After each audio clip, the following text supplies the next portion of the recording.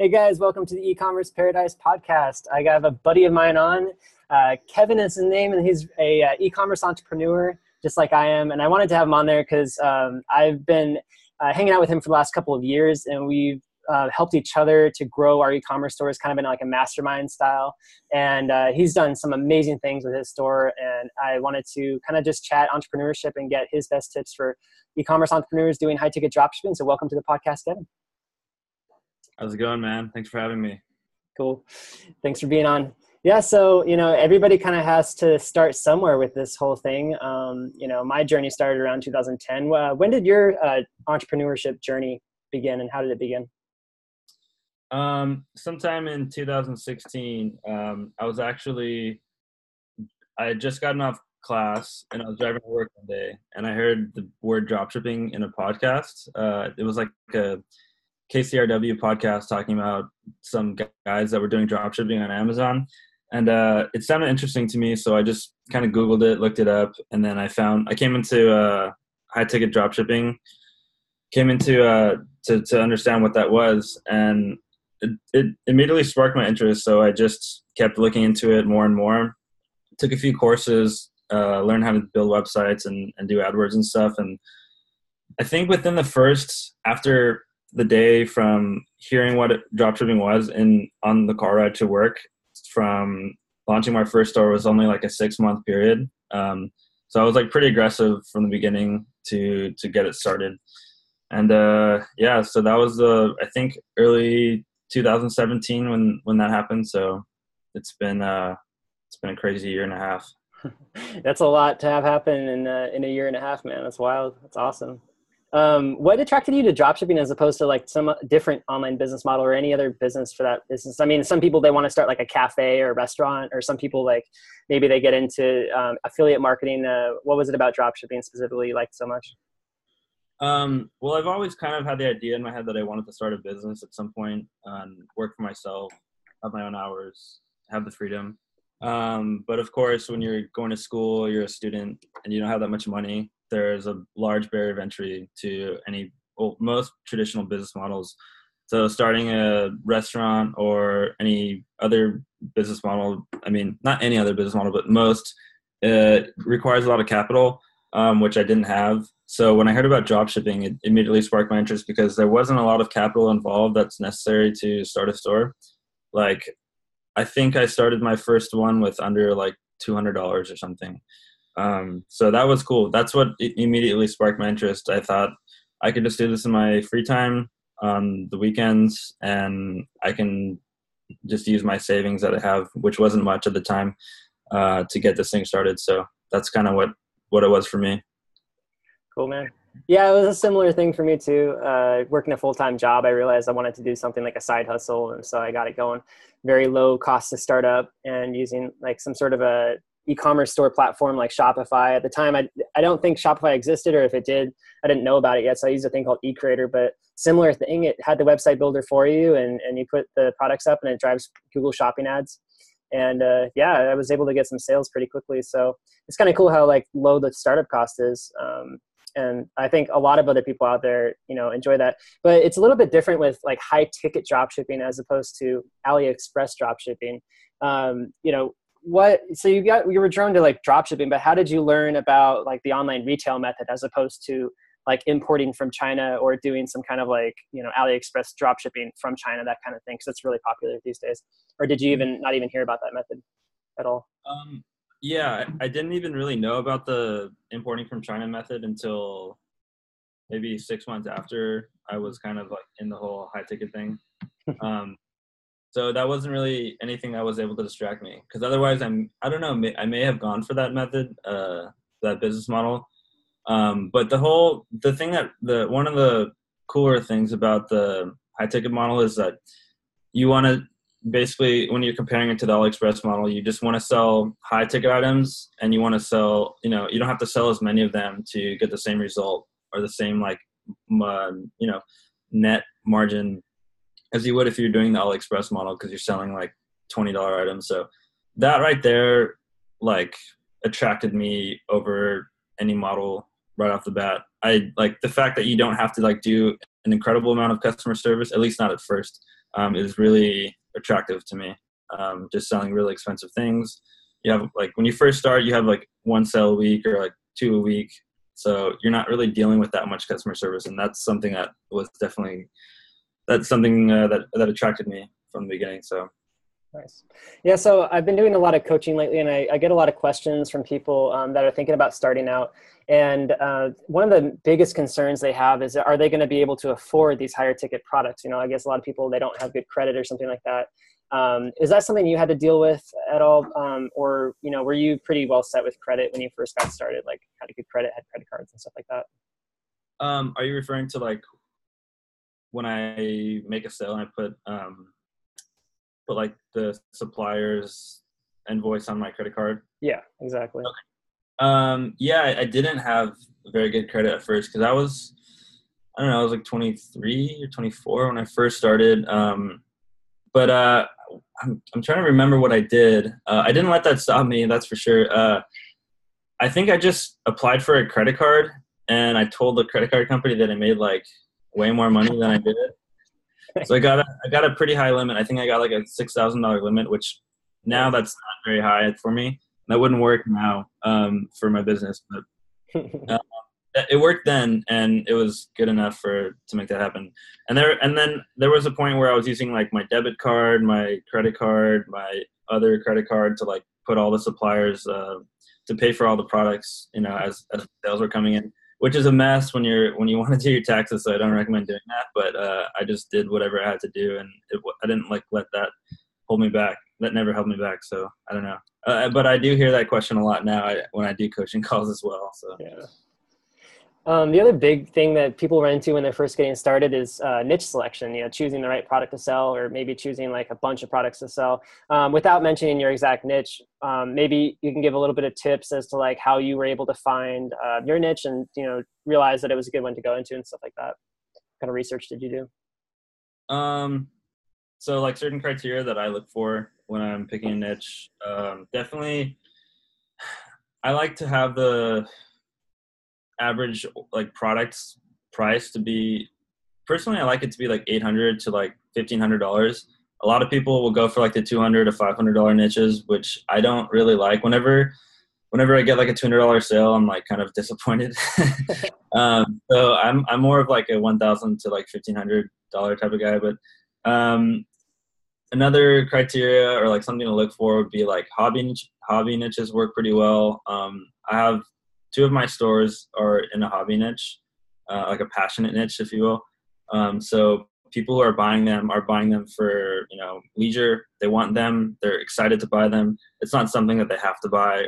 You know, it's not something that's like a business to business. The business to business niches are great too. I'm sure there's plenty of potential, but that's not something that I've done. And I know that the passion niches work great. Another thing I try to look for is if the customer can just go down to Walmart or Target and buy that product right, you know, today, and they don't need to buy it online. That kind of scares me a little bit, because then they don't need to go online.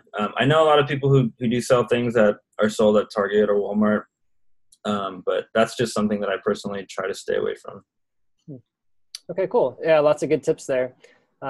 Choose the right price point, you know, choose a product that can only be found online, choose the right market for that product and stuff like that. It's awesome, man. Yeah. So, you know, as long as, you know, what I usually tell people is like, hey, just choose a niche, because you need to like just get started somewhere and then kind of learn as you go. So how many stores have you done? I think you have a couple, right? Yeah, three right now. I just launched my my last one. I launched that one on Friday. So that's cool. So I have three now, and then I started one when I first started my journey, and that one didn't work. So I guess that's a total of four. So my first one failed, and then I have three now. So. All right. Well, even though it failed, you probably learned some good lessons from that, right? And you were able to apply those lessons to your new stores. Definitely. Yeah. So starting my second store after the first one that failed was a lot faster. I was able to get that one started a lot faster. I knew, like, applied a lot of the things that I had done wrong on the first one to the second one. And yeah, so Cool, man. okay. So don't, if you guys fail the first time, don't worry about it. Yeah, just keep pursuing the next one. I think I was funny. I was reading a little post on my Instagram feed about Elon Musk and how many businesses he's started. I think he's started more than 10 of them now, a bunch of which he's actually sold and doesn't, run or anything like that anymore. And I just thought, man, like I could probably make a similar infographic with like 20 different websites I've started and closed down that technically are failures, but in reality, they're just lessons that I've learned on the way to making more profitable stores. So, and it really only takes one store to have like, a nice full-time income, even if you live in an expensive city or something like that. So with that said, how did you finally figure out how to get your stores profitable, and what kind of, methods did you go through to make that happen? Something I did differently the second, third, and fourth time that I did, from the first time, was just having a really good understanding of AdWords. That was what kind of killed me the first time I failed. I didn't really understand AdWords very well at all. So I was spending a lot of money on getting traffic that wasn't converting. And so that's what did it for me. I was running a lot of search text ads right off the gate, and was bidding on generic search terms, which can be good, but I don't really like that. Like, I don't really like getting generic search terms. I think branded ones work the best, but of course it depends on your niche. So I just spent a lot of time learning how to use AdWords. I paid for coaching, got help from people, asked a lot of questions, did my own research, took courses, etc. And then so with that knowledge, going into the second store, I was able to turn a profit, because AdWords is always going to be your biggest expense. And well, it is for me at least. So something you definitely need to learn. Yeah, I think we, depending on the month or whatever, we'll spend, $2,000 to $3,000 in AdWords to make, somewhere between 30, 60,000 in revenue or more. So it's definitely your biggest expense, but it's also your revenue generator. So it's worth learning. Good. And I think you said you had taken a course on AdWords directly from Google, right? You got certified on it? I think you had mentioned that. Yeah, I got certified. That was a while ago. Yeah, so to get certified, you sign up for, I forget the name of it. It's like Google something. I can't really remember now, but you take a course and you answer like 100-question exam, basically. I felt like I was back in college.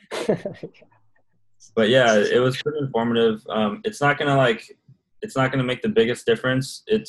I would probably focus more on like getting coaching, like one-on-one. Because it's more like targeted like to what you're doing. So getting certified will help, but I think getting coaching or taking a good course on AdWords would probably be the best bet, or that, at least for me, it was.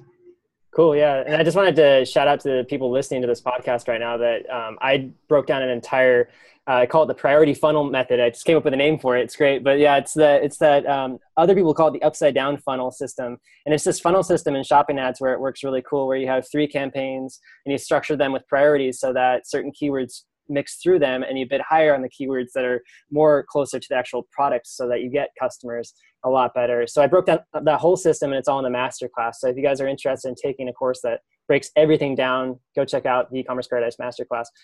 It's for high ticket dropshipping specifically. So it's all about that business model. So let's move on to the next thing, Kevin. It's really cool you have these profitable stores now. It seems like you're doing like really good. I'm excited to hear about your next store and the success you have there. What's kind of like a day in the life of your life now as opposed to it was, back in college and stuff like that? So nowadays it's Monday through Friday. I work 9 to 5. It's kind of funny. That once you get your freedom, you pick your own hours. But I actually decide to work 9 to 5 every day, Monday through Friday. So I just wake up. I try to wake up at like 8 or 9, get to work, just hang out in my room, try to put in 8 hours as best I can. Hang out with my dog. He just sits next to me all day and bugs me.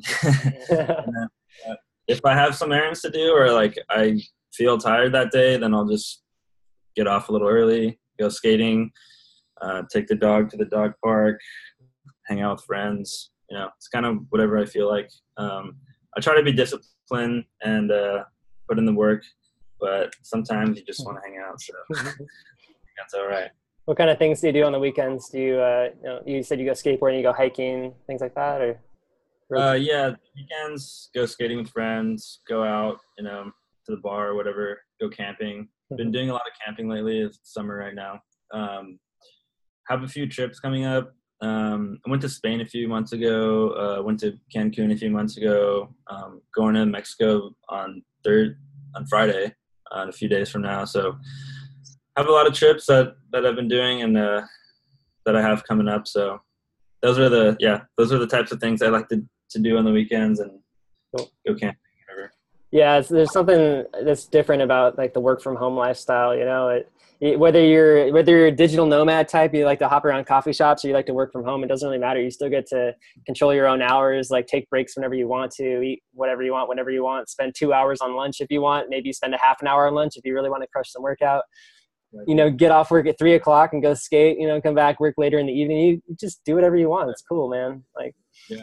Ever since I started this lifestyle, I'm loving it too. It's super chill. And I think, like you were saying, part of it is just being disciplined and diligent. Like, you just want to make the most of the time that you're working at, like in my opinion, it's not about like how much you work. It's about how much work you get done in, a short period of time so that you can, go out there and see some amazing results. And by the way, I kind of wanted to ask you really quick, what are some of the results you're getting from your store, like sales wise these days? How are your stores doing?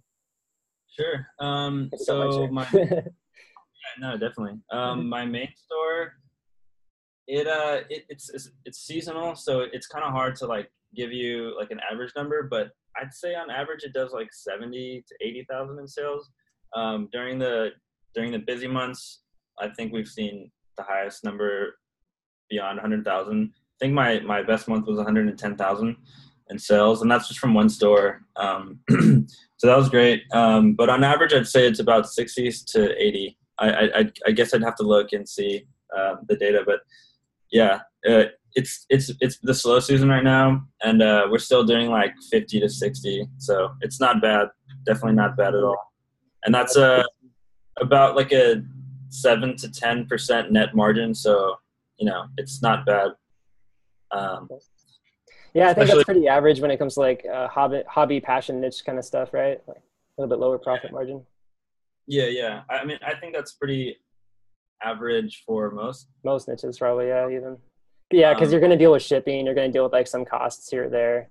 Yeah, and I'm pretty aggressive on like AdWords and stuff. On AdWords, yeah. I think last month I spent like $4,000 in ads and like have that can cut into your profit margins a bit. Doing a lot of ads right now, so that's a little bit expensive too. So yeah, I mean, it is what it is. Just trying to get it scaled up as fast as I can. So I'm willing to put the money back and see the results quicker. Heck yeah, dude. Well, that's awesome, man. So great to hear you're doing good. And thank you so much for providing the listeners and the audience with the tips you have to offer. I mean, a lot of people out there, they're starting their high ticket dropshipping careers, and, hearing from somebody like you who's been successful after a year or so is just really, really inspiring. So thanks so much for being on the podcast, Kevin. Really appreciate it. Thanks for having me. Cool, guys. All right. Talk next time.